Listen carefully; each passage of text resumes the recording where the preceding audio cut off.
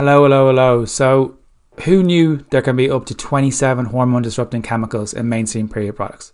It's a really shocking fact that not many people are aware of, considering you're putting period products in or near your body every single month. However, Riley period products, on the other hand, contain zero bleach, toxins, or harmful chemicals. And I'm absolutely delighted to announce that Riley are sponsoring my podcast this month. Riley is an Irish female-founded period care subscription service for 100% organic cotton products.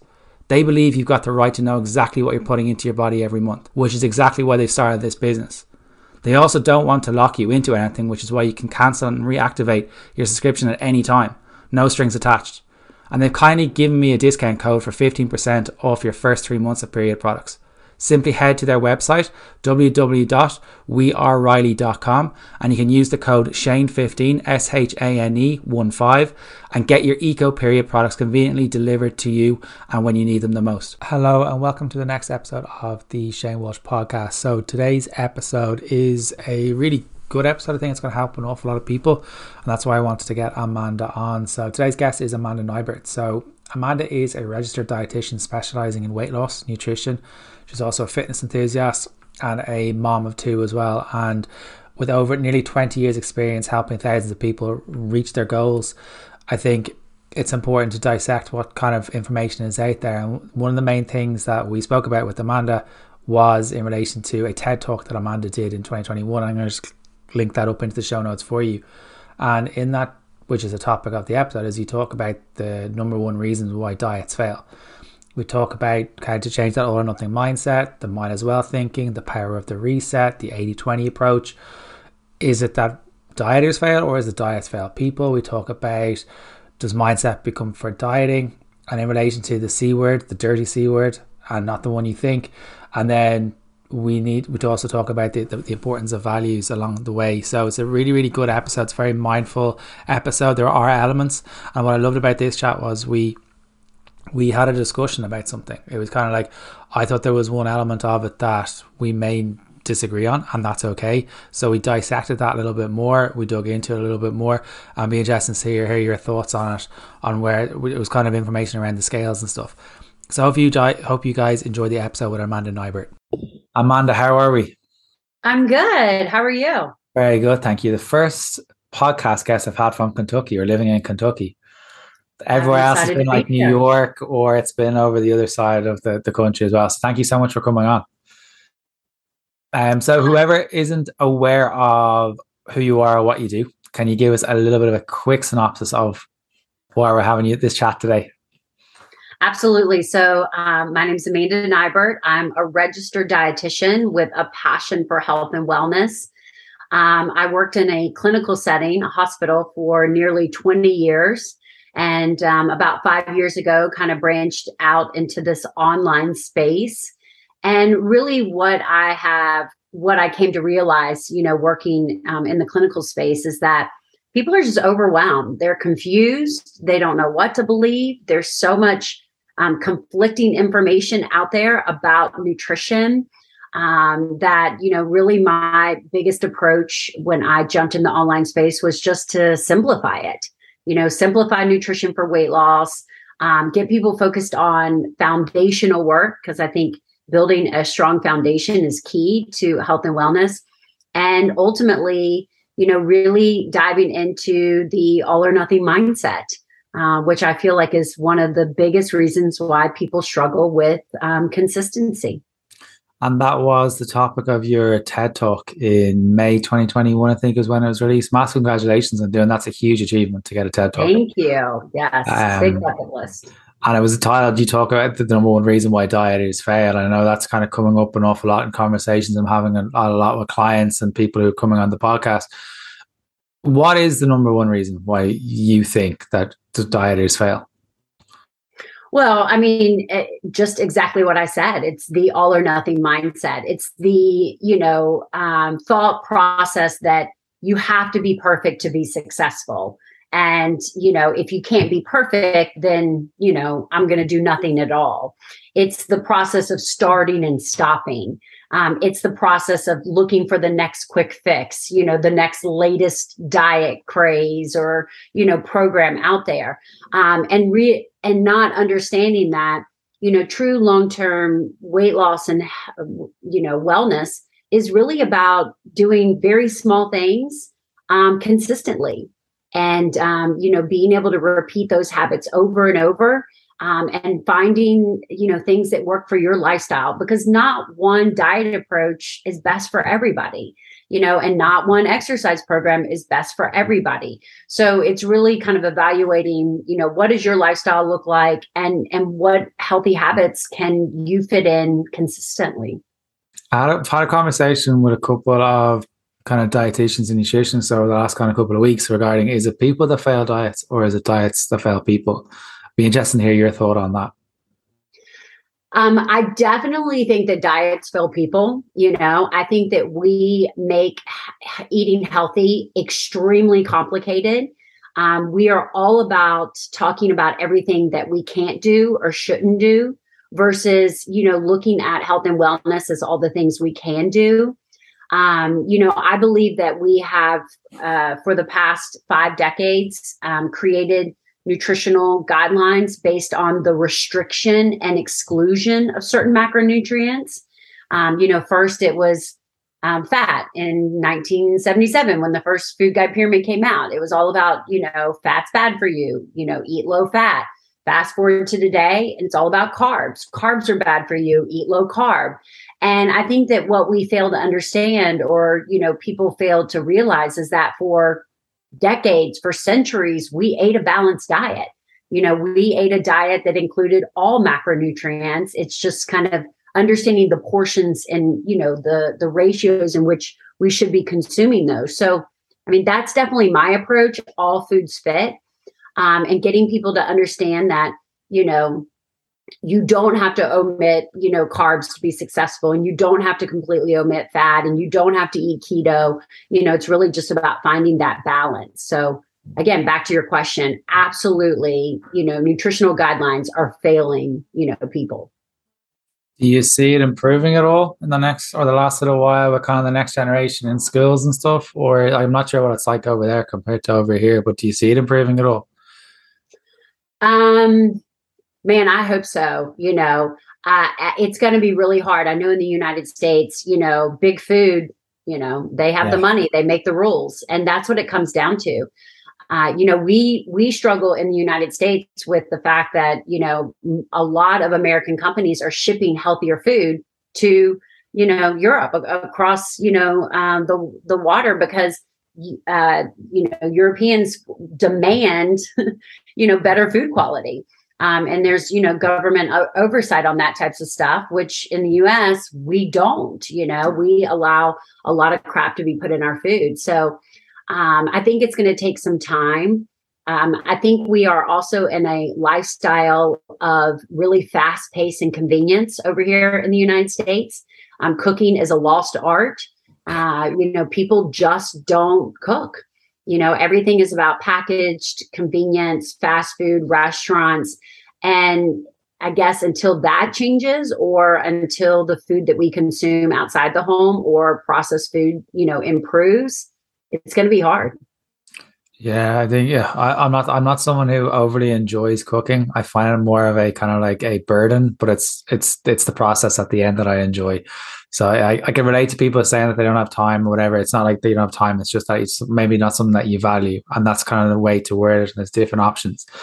If someone was to come to you of kind of like a 2 or 3 step guide of how to get rid of the all or nothing mentality that they may have around food, where would you start? What were the 2 or 3 tools that you would kind of bring in with them or talk to them about? So, basically, I feel like that there are 3 main pillars that can help you break the all or nothing mindset. All right. Number 1 is the 80-20 approach. And again, that kind of comes back to this progress, not perfection. This mindset that you have to be all in 100% in order to be successful. And, 80-20, I think, is what we aim to work towards. But some people may start their journey at 50-50. And that's not a bad place. Take, for example, maybe your step goal, maybe your goal is to get 8,000 steps a day, but maybe you only do it 50% of the time, in a 30-day period. So 15 days a month, you got 8,000 steps, and the other, 15 days, you got 5,000. Well, then the next month, I want you to get 51%. I want you to get 16 days where you got, your step count and only, 14 days that you didn't. So again, looking at kind of your ratio of where you are with regards to your habits and building on that and kind of working up to 80-20. I feel like 80-20, 70-30 is really what it takes to make progress forward. I think a lot of times when you're doing 50-50, 60-40, maybe even 70-30, that's a little bit more of a maintenance, kind of a ratio there.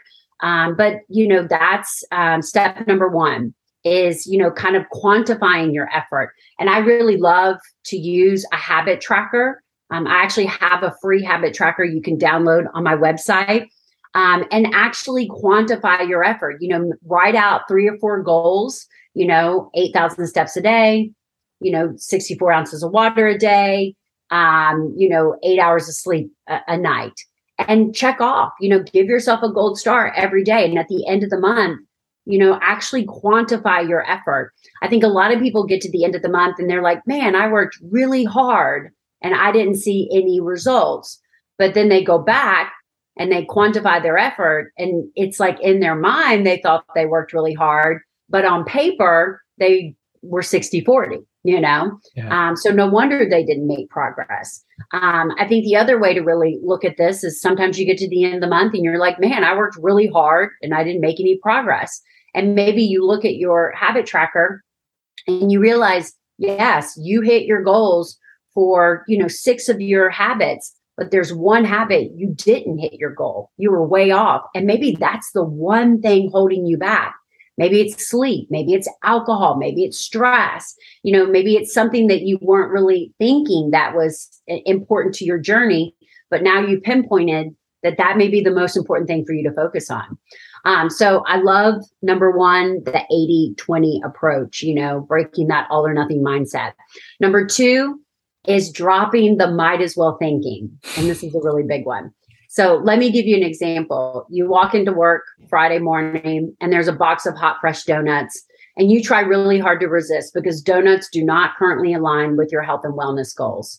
But you end up having a few, maybe 1, 2, maybe you have 3.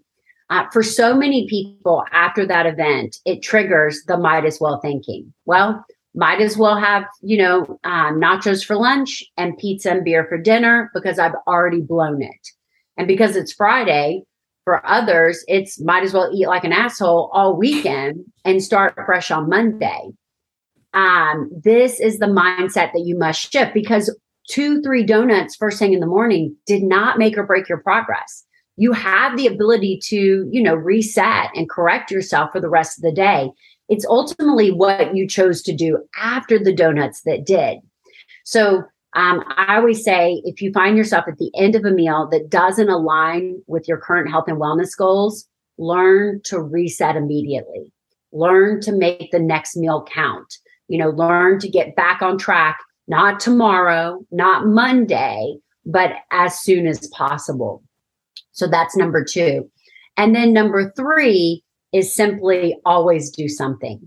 Again, I think that January is a very prime example of when, people jump all in, it's kind of the easiest time to, reset and dial in your health and wellness because everybody's doing it. But then maybe, February rolls around and something happens, maybe you lose your job, maybe you get sick, maybe someone else gets sick. Something, I call it, a barrier to success. Something pops up that causes you to not be able to completely focus on your health and wellness. And for so many people, those types of events, they are like, well, I can't get to the gym this week and I can't get my steps in. So I might as well eat like an asshole. It's like there are a couple of things that you can't do. So because of those things, you feel like it's not worth doing anything. Yeah. When in reality, you always want to do something. You can never completely take a break from your health and wellness. So even when you're feeling overwhelmed and off track, I always say, start with something. Pick one goal, focus on it, download the habit tracker, track that one goal. After a week or two, as that becomes more effortless, add another. Again, I think a lot of people, they wake up on Monday and they say, I'm going to do these 10 things to get myself healthy. And, by Tuesday evening, they've already like fallen off track with 5 of them. And so, they feel like a failure. It's like, look at me, I can't do it. Well, no lie. You just set yourself up for failure by, making yourself do 10 different things. So number 3 is always do something. I really like that, always do something. I think that for me would be a walk, and that's probably where I just even get a glass of water in the next morning. It's just kind of something doesn't have to be like climb Mount Kilimanjaro. It doesn't have to be. I think it's small, starting small. The might as well thinking is huge as well. And the 80-20 rule, I really like the idea of that could be a starting point of 50-50 for someone. And then to get closer to your goal, you bring it a little bit more orientated that way. And the habit tracker is huge. I remember reading something about Jerry Seinfeld when he was trying to write a show. He used to cross off X's onto his calendar. So by the end of 30 days, he had to have loads of X's all over his calendar as a way that he wrote new jokes. So he'd be able to have new material. And that was his way. It was quite a visual representation, but it's a way of getting rid of procrastination as well. Do you think the kind of all or nothing approach is something that is taught to us, or do you think it's a learned skill that we have? Skill is the wrong word, but you know what I mean? Yeah. I mean, I think this notion of perfection is absolutely what is presented in media and social media and, all these things. I mean, everyone makes it look like their life is perfect. Yeah. And, you should be able to make your life perfect too. But in reality, nobody's perfect. So, I think people try to live up to these standards. And again, that's what they think it takes. But in reality, it's just about being 1% better every single day. And I think that a lot of people, look at health and wellness goals, nutritional guidelines and all of these things, and they're so far from those standards that, again, it sets them up for failure. I love to use the step count as an example. It's like everyone says 10,000 steps a day, 10,000 steps a day. Yeah. And, for someone who's only walking 3,000 steps a day, to make a goal to walk 10,000 steps a day, it feels like Mount Everest, it's impossible. So when people understand that, you really have to start where, I'm all about meeting my clients where they are. Like, where are you right now? And then what small changes can we make to move you forward? So if you're averaging 3,000 steps a day, I want you to average 4. Let's do that for the next 3 or 4 months. And let's make that easier. And then I want you to average 5. So I think, learning to manage the all or nothing mindset is probably one of the hardest things that people do with regards to creating consistency, And this is my, tagline: perfection leads to failure, consistency leads to results. And where people are lacking, it doesn't matter what diet you follow, it doesn't matter what exercise plan you do, they all work. The reason why they stop working for you is because you stop doing them consistently. It's the other dirty C word that people don't like, which is, yeah. Do you think if someone was looking to start to lose weight, whatever diet they choose or whatever method they choose, do you think the mindset comes first before dieting? Or do you think that it's kind of like you can diet your way out of a kind of a poor relationship or mindset around food? Oh, the mindset is absolutely key.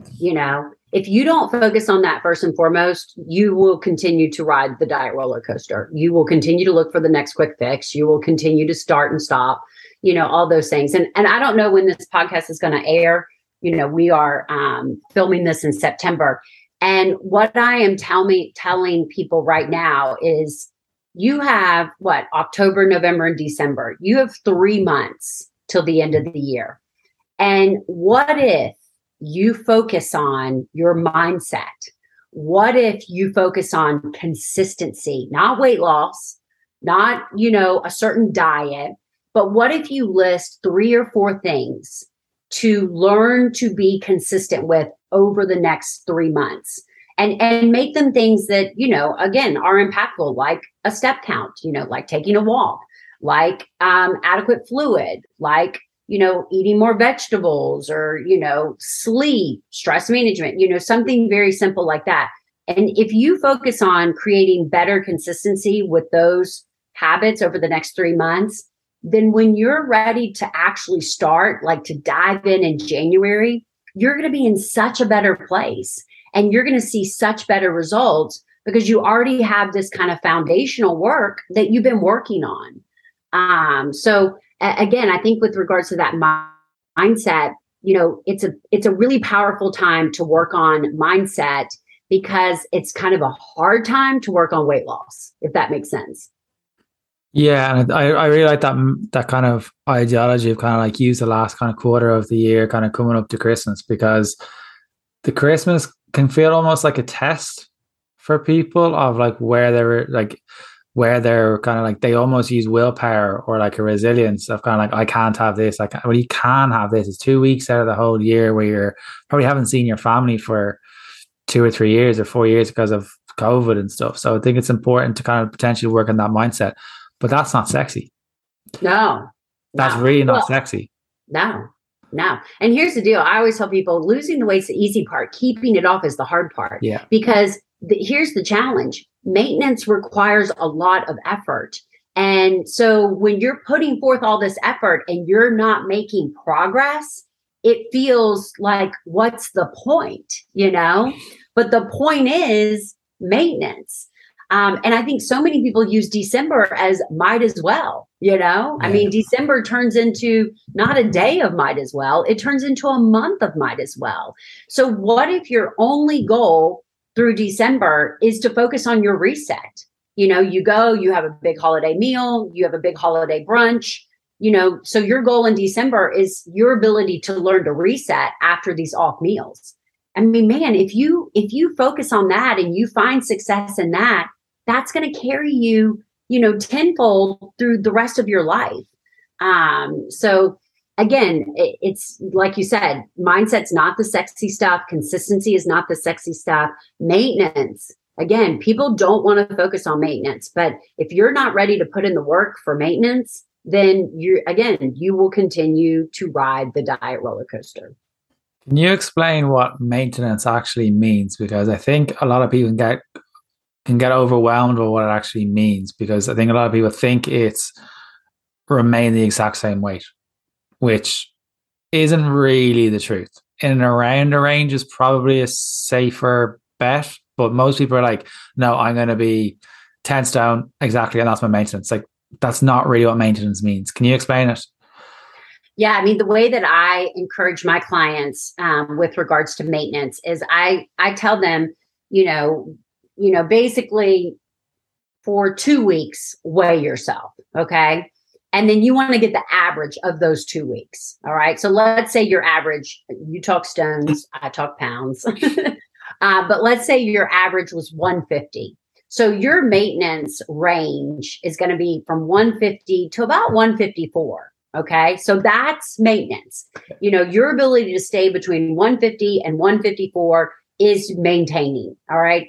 And that's the thing is people freak out. If you gain 1 pound, they're like, oh my God, I gained a pound. Like if you gain 2 pounds, they're like, oh my God, I gained 2 pounds. I'm like, boo, you just need to poop. You poop and you're down 2 pounds. So understanding that maintenance is a range is really key.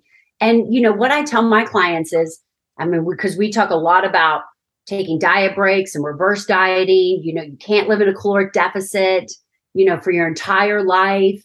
Once you get to your goal weight, you have to build back up your metabolism. Or there's periods where you hit plateaus that you have to build back up your metabolism in order to get, to your next, kind of goal. So when you're working on that reverse dieting, maintenance kind of diet break, it is about keeping your weight within those 4 pounds. Let's say you've lost 100 pounds. So I tell my clients, you don't ever let yourself go over 4 pounds. Okay. So give yourself that range, let your body fluctuate in that range. But the minute you see that red light number, dial it in.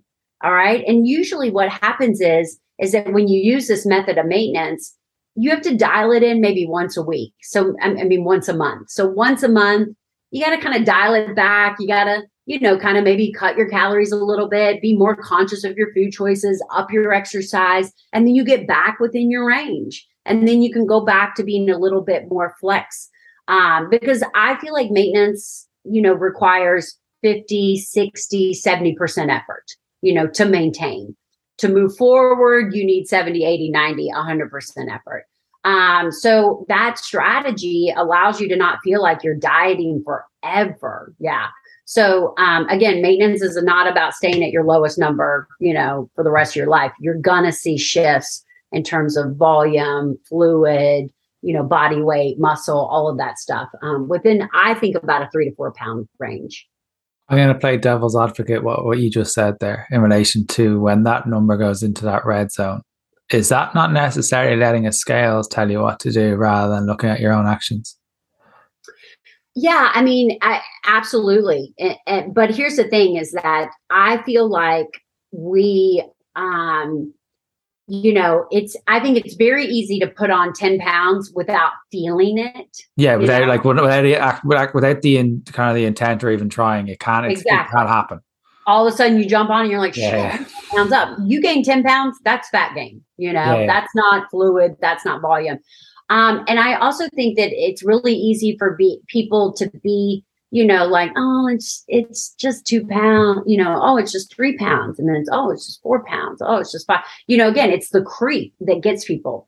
The average woman gains 2 to 5 pounds a year, which is pretty insignificant. If I put on 2 pounds a year, it's not that much. But 10 years later, that's 20 pounds. So for me, I think that this strategy, and again, a lot of people hate the scale, but for someone that's lost 100 pounds, 50 pounds, 20 pounds, you need that kind of wake up call. It's like, look, I'm trending in the wrong direction. If I don't stop this trend, then I'm going to be right back to where I started. And that's what most people do. They lose 20 pounds, they gain 20 pounds. They lose 20 pounds, they gain 20 pounds. And for me, it's like, if you never let yourself gain more than 4 pounds for the rest of your life, you maintain. It's interesting that you've kind of put it at the 4 pounds. I probably would give a larger range of kind of like maybe in and around kind of half a stone, which is about 6 pounds, maybe a little bit more. Kind of if you have the skills to kind of go between, because particularly for females, I've had clients go up 13, 14 pounds on a certain time of the month. So for them, if they're kind of limited to that 4 pounds, that little voice in the back of the head saying, well, I'm a failure if that's going up 15 pounds on this time of the month. That's not what's actually happening. So I think I had Simon Hill on the podcast and he was talking about healthy eating, what healthy eating is. Is it a diet is something or healthy eating is something that has an impact to your relationship with food. Right. I think that was something I hadn't thought about before when you think about it. But I think a healthy diet is something probably that doesn't impact your relationship with yourself. So if we kind of go out of that red zone and we're not necessarily educated or haven't been educated, which is the hardest problem, I think the education system has failed a lot of people with a lack of an education system, that if they're not sure of like when the scale is going up, if they're not sure what like weeks around the cycle, all that kind of side of things, that if they went out of that red zone, they'd kind of like, well, I'm a failure for this. If you know what I mean. And I think I totally get what you're saying, and I think what I like to, again, emphasize is that your green light is your average. And I think a lot of people put their green light as the lowest number they've ever seen, And so, for example, I saw the lowest number I've ever seen this month, but I saw it for 24 hours and then I bumped up 2 pounds, So I definitely feel like identifying that green light number is very important in terms of dictating what that upper number is. Because if you're basing that green light number on the lowest number you've ever seen, well, it's probably 2 pounds lighter than what it really should be, type of thing. And again, I totally get what you're saying. And I think, 4 to 6 pounds. I mean, I think, you could definitely, I think that those are within the same kind of, realm in terms of what we're looking at. I mean, I definitely feel like once you start getting into, 5, 6, 7, 8, 9, 10 pounds. It's not fluid. Yeah, it's more it's than that. something along the process, but it's kind of looking at what you've spoken about with the habit tracker, potentially looking back at the habit tracker and say, right, what habits have I actually dropped here? Do I need to kind of look at, right, well, my sleep is gone, or stress is gone, or the kids have been sick, or whatever it may be. All right, so what do I need to bring back in? I'd probably Yeah. look at it from that point of view if a client was looking at that, if that all or nothing mindset of like, right, look at that habit tracker again. What have we Yeah. dropped that was working? Let's bring that back in. How do we bring that back in? It's not like what you can't do. Let's look at what you can do, because that's a big thing. Is like we're so busy, or we identify as being busy, but if we don't prioritize ourselves, no one else is. And a lot of people are stuck in these miserable jobs they don't enjoy, but yet they're giving so much of their time, efforts for that. When, and I love the sentence of, you're not a tree, you can move if you want. And I think it's important to look at, well, what's actually important to you? Is it kind of being present with your family, or having the energy for yourself to be able to walk up the stairs, or whatever it may be? Or is it to be being a busy fool and something that you don't want to enjoy? You need to find what that value factor is for yourself. And I don't think a lot of people are aware of that. I don't know if you've come across that from yourself, of that kind of like busy minded person, or that busy working professional, of that kind of identity and not making themselves priority. Oh, it infuriates me, because every person will come to me with their own busy. I am a CEO, and I am a busy corporate, woman, and I'm like, okay. And then the next person is, I'm a stay-at-home mom of 6 kids. I am busy. I mean, everyone's busy. Your busy is no different than everybody else's. And at the end of the day, it's dialing into your why. And I think that that's kind of what you're alluding to in terms of, your why has to be really strong. And sometimes we have to take a really hard look at what matters, in our life. And a lot of time, what matters does not align with where we're putting our energy and our effort. And so, your health and wellness may be the most important thing to you, but yet you put your job, your social life, you put your family, you put everything else before what technically matters. So you have to realize that, right now, your why for your health and wellness is not big enough. So I think really kind of dialing in on that. And you mentioned willpower kind of earlier. Yeah. And I think a lot of people really run on willpower. And trust me, willpower is what gets you through January and February, why you're so successful, and it's the lack of willpower, once, March, April, May, summer, whatever rolls around, in which you struggle because you've just been running on willpower. Well, willpower is a joke, willpower will not get you through anything. It's again, waking up every day and being conscious of what your why is. Why are you making the sacrifices that you're making? Because I always say eating healthy is hard. It takes a lot of work. It takes a lot of effort, because especially in the United States, we are bombarded with unhealthy choices. They're everywhere. So to make the choice to eat healthy, to meal prep, to cook your food, to, order the salad versus the burger and fries, when you do go through the drive-through, whatever it may be, you have to have more than just willpower to do that. You have to be constantly reminding yourself that I'm doing this because I don't want to hurt when I walk up the stairs. I want to improve my diabetes. I want to play with my children. I want more energy. And you have to constantly be saying that to yourself, because the choices are hard. Yeah. Well, yeah, I compare like willpower to like a battery. It runs out eventually. If you say no 6 times, 7 times, the 8th time you're going to want it. And I think it's about kind of like, well, if you want, like, I think there's a fine line between kind of intuitive eating, restrictive eating, and another element of eating, which I can't remember off the top of my head. But it's kind of like, you don't have to barter all the time either. I think it's kind of like, well, do you want that burger?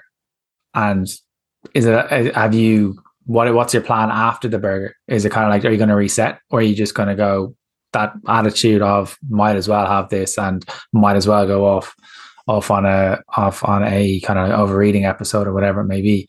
So I think it's being clear on that why, and the podcast listeners will understand and resonate what that why is and understand how to get there. But for yourself, you mentioned the word healthy eating. What does healthy eating mean to you? To me, it's about balance. I mean, again, every day that I wake up and every meal that I go into, I have these, kind of foundational goals that I aim for. I want to optimize my protein. I want to eat the rainbow. I want to get a lot of fiber. I want to eat a lot of plants. That's really, every meal that I'm looking at, I want to do that. But then, 20% of the time, I want to eat whatever the hell I want, and I think it takes a long time to get to the point to understand that, you can find that balance. And I think you hit on this very poignantly.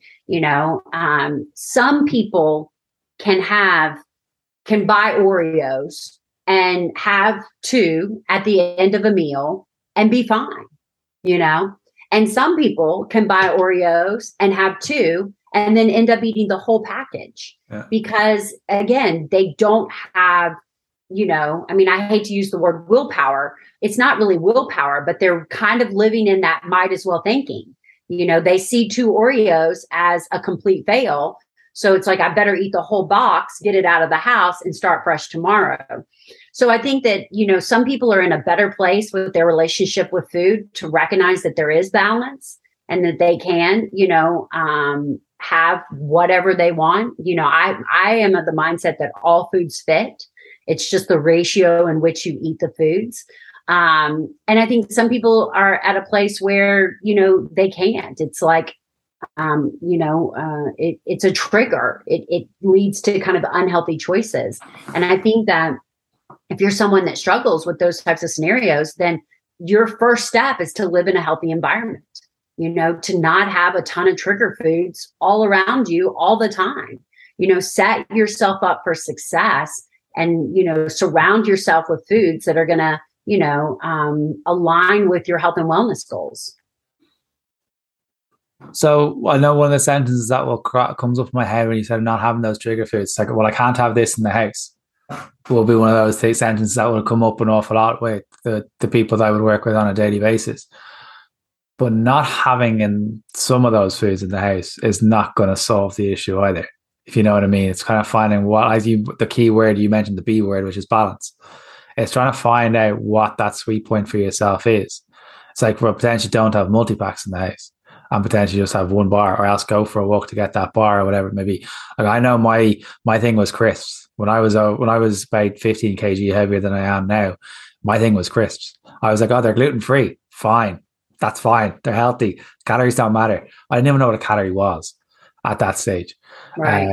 But it's that justification to yourself. How can we kind of be mindful of that kind of like toxic justification to ourselves of, I deserve this kind of mentality that kind of creeps in? How do you make yourself aware of what that's happening?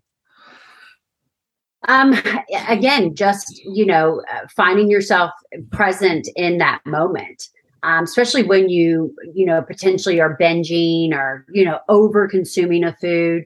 I mean, for me, there are definitely 3 foods that I cannot keep in my house. Okay. Like it just is what it is. I have control over all other foods except for these 3. Number 1 is cashews. I will eat the whole bag.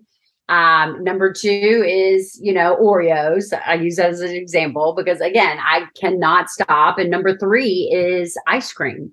Ice cream. Ice cream is my life. Well, it's kind of like what you said.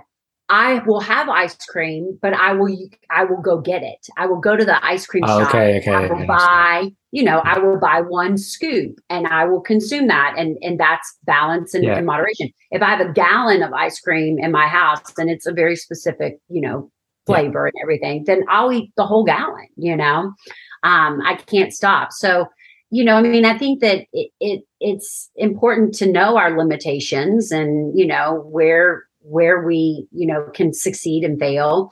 With regards to what you're saying, I think the biggest thing is to, again, it's like at the end of a meal that doesn't align with your health and wellness goals. I mean, I think that we can all get to the end of a meal and we say, man, why did I eat that?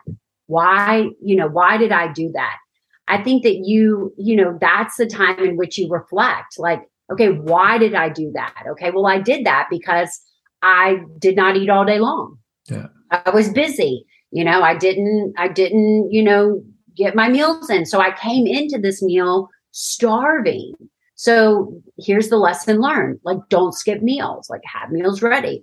Why did I do that? Well, because I drank alcohol and I got a little tipsy. So I had to eat to balance out the tipsiness. So the next time I need to remember, like, don't drink so much because that leads to poor choices. Why did I do that? Because I, got in a fight with my boss and he stressed me out and I use food as a coping mechanism. I need to learn to, cope with my stress in a better way. So, and again, it's like, you don't just end a meal after your boss yells at you and you eat a box of donuts and say, oh, okay, well, I'm good. Next time I'm stressed, I'm going to, take a walk. I mean, it's not that easy. But for me, I think that awareness is key, is the first step. Why? What got you into this scenario? And then I promise you, the next time, your boss yells at you, you're going to remember that. And you're going to say, okay, the last time he yelled at me, I went and had a dozen donuts, and I felt like shit afterwards. So today, I'm not going to do that. Like, I'm going to go for a walk. I'm going to go talk to a friend. And, you make a better choice. And then the next time your boss may yell at you and you go eat a box of donuts. I mean, again, it's not a perfect, recovery, but I think being aware of what puts you in those scenarios and learning strategies to avoid getting in that place again is the first step. I really like that idea of kind of awareness and kind of reflection of kind of looking at, right, this happened because I got triggered by stress or I had an argument with my partner or whatever it may be, or you just didn't have enough meals throughout the day. Why do you think, like, is that whole idea of 3 meals, 2 snacks, or 3 meals, 3 snacks, is that too basic for someone to start that doesn't necessarily want to count calories? Like, is it too basic, or do you feel it can aid someone? So I am of the mindset 4 meals a day. Okay. Is kind of max, is really kind of what I think it should be. I think 4 or less, really 3 to 4, I think is the sweet spot. I think potentially you could get into 3 meals and 2 snacks depending on how early you're eating that first meal. 6 small meals a day is the worst advice we were ever given. I mean, people just graze. I mean, we're just, we're eating all day long.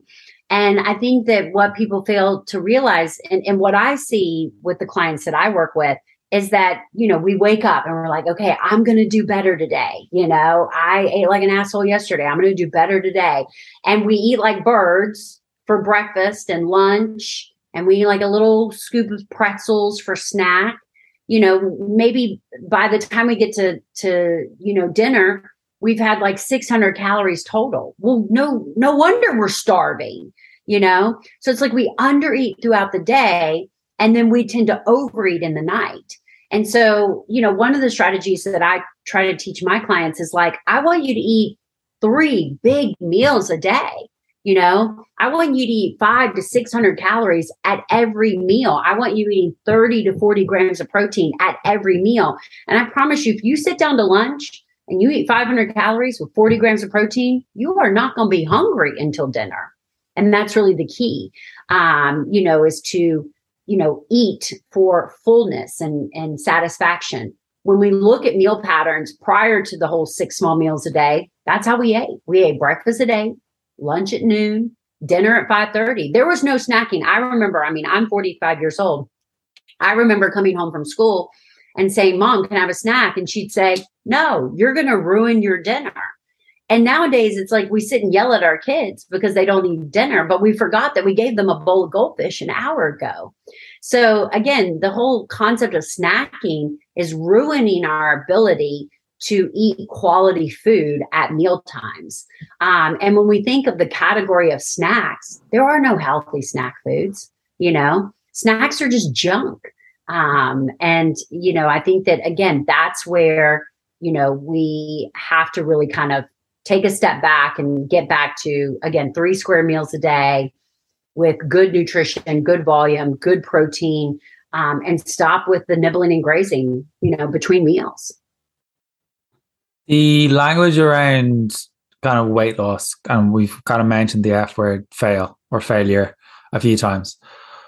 Why do we use that language to ourselves to kind of almost bring an element of kind of shame? Is that shame? Shame or guilt would probably be the 2 main things that are like, I am wrong, or I have done something wrong by not being adherent or coherent or done what I'm supposed to do. Why do we make it so personal when it particularly comes to like weight loss? If you make a mistake on, say, a soccer pitch or an American football pitch in a match, you kind of beat yourself up for a bit. But why is it about weight loss or a fitness journey that we make it so long lasting? We kind of continue to berate ourselves with the same failure stick, if that makes sense. Man, I don't know, I mean, I think that for so many people, they find so much success in their life, but in their health and wellness, Yeah. And I think that honestly, it is easier to be successful in pretty much every other aspect of your life than health and wellness. I think it's one of the hardest places to find success. And I think that our environment has really contributed to that. Our policies and, our again, environments do not align with being healthy. Okay. They align with being sick. And so I think a lot of people just ultimately are hard on themselves because, they continue to fail and, they potentially are succeeding in, kind of every other avenue of their life. I think also people are hard on themselves because they are only measuring success based on progress. They are only measuring success based on the scale. Yeah. And if the scale is not moving, they are failing. And, again, I know when you're in maintenance, I feel like the scale is important. You have to have check-ins. It's easy for things to get away from you. But when you're working on progress, I say screw the scale. Focus on lifestyle changes, focus on consistency, focus on habits, because if you focus on those things, at the end of the day, the scale will follow. I always tell people in January, I said, this year, stop making your New Year's resolution to lose weight because you will fail. I said, if you sit down and you make your New Year's resolution to take an extra 1,000 steps a day, if you make your New Year's resolution to, consume adequate protein every day, to eat more vegetables every day, to make sleep a priority every day, to increase your strength workouts every day, guess what? By the end of 12 months, you will have lost weight, because of the habits and the lifestyle changes that you have made consistently. So, it's kind of making it more of a process orientated outcome rather than just focusing solely on the outcome. And I think what you've mentioned there about why people may struggle and they can control their family or work or whatever, maybe it's an element of control because they see that fluctuation of the scales going up and down and they're kind of like, well, why is this happening? Why am I trying to almost dissect this and try to understand it to the actual, the scales fluctuates. It's kind of like, why does the weather change? Why does the stock market change? Why does the bank balance change? Why does anything change? We don't need logic all the time. Sometimes too much logic is what frustrates the life out of all of us. If we try to dissect the minutest thing of right, well, I've had a little bit more salt, or if you understand, you fully understand of why the scales may go up at a certain time of the month or whatever it may be. But even if you were to step on it now and it was up, you'd be kind of like, a little voice ramps up in your head, but then you're able to step aside and say, right, this is what it could be. I'm just going to go back to what I normally do and just go ahead and work forward. But that voice doesn't go away even when you know, if you know what I mean. Does that make any sense? Yeah, absolutely. I mean, I feel like I have a very healthy relationship with the scale. My scale can, fluctuate 5, 7, 8 pounds. Usually I know why. I can come out of a really fun weekend of living my best life and the scale will be up, 7 or 8 pounds. And so, and I know that as long as I dial it in and, get back to what I do consistently, it will be back down, 4 or 5 pounds in the next, 7 to 10 days. But for so many people, they see that, they come off a vacation and they're like, holy cow, I've gained 5 pounds. It took me 2 months to lose 5 pounds. And it took me 1 week to gain it. And then that's the mindset of like, I suck, I'm a failure, this is never going to work, versus, kind of realizing, well, no shit, I gained 5 pounds. I just went to, an all-inclusive resort and drank every day and ate all the things. I just need to get back on track and then I'll be right back to where I am. But, people take it just so personally and again, just beat themselves up and feel like a failure because of those swings. Has that been taught to us to bring that shame on ourselves, though, from like certain clubs or from potentially media or from particularly for, I know it's not great for men either, but for women particularly, over like you've been like, I know the Marilyn Monroe movie or whatever it is coming out on Netflix in the next day or so. Like it used to be like, you need to look like Marilyn Monroe. Then it was like, right, Cindy Crawford, or then it was like Kate Moss. Now you need to look like Kim K. It's kind of like you've always had something, and if you're not looking or conforming to the norm, it's kind of like, well, you're going to beat yourself with that stick. Do the media have a massive role in what's going on right now, or is it a case of we should have kind of brought our own tools in to protect ourselves? No, absolutely. I mean, I do feel like that there has been a huge shift in just the last 12 to 18 months with regards to body positivity. And I do think it's important that, all body types are represented, because just because you're overweight does not mean you're unhealthy. I mean, that's period. You can be skinny fat, which means you're of a normal weight and you are extremely unhealthy. And you can, carry an extra 20, 30, 40 pounds and be metabolically sound. So you can't gauge weight, based in terms of a view of health, because it just doesn't work like that. So I do think it's gotten better, but I do think, obviously there's always this underlining, kind of thought process. I mean, especially just for women, is that we feel like, the leaner you are, the more attractive you are, the healthier you are. And even though that we, more body types are represented, it's still, I think everyone will still always achieve to be as skinny as they possibly can. I even see that with clients when they reach their goal weight. I'm like, don't be greedy. Okay. They're 6 months in, they're 12 months in, they finally got to their goal weight. I'm encouraging them to focus on maintenance, reverse diet, but they're greedy. They're like, well, if I can get to 150, what would it be like if I got to 140? And that was one question I've written down here, is the whole, I'll be happy when I get to, I'll be happy when I get to a certain weight. And you're kind of like, well, as humans, we want more. And we actually get the dopamine, which is the reward hormone, during the process. We don't necessarily get it when we get to the destination. How do you break that down with clients, though, of the whole thing of dissecting, you won't be happy when, or how do you kind of break that news to them subtly rather than saying you're not going to be happy? I mean, again, that's a challenging one. Yeah, so I think it's the hardest question you ask. Is the hardest one? A really deep dive into, and I think that conversation is probably even more relevant during that maintenance phase, Okay, so now you're here. And initially you feel really good, like it has solved all your problems. because you have so many people commenting like, oh my God, you look so good. What, holy cow, congratulations, but eventually they've seen you, like, the claps stop.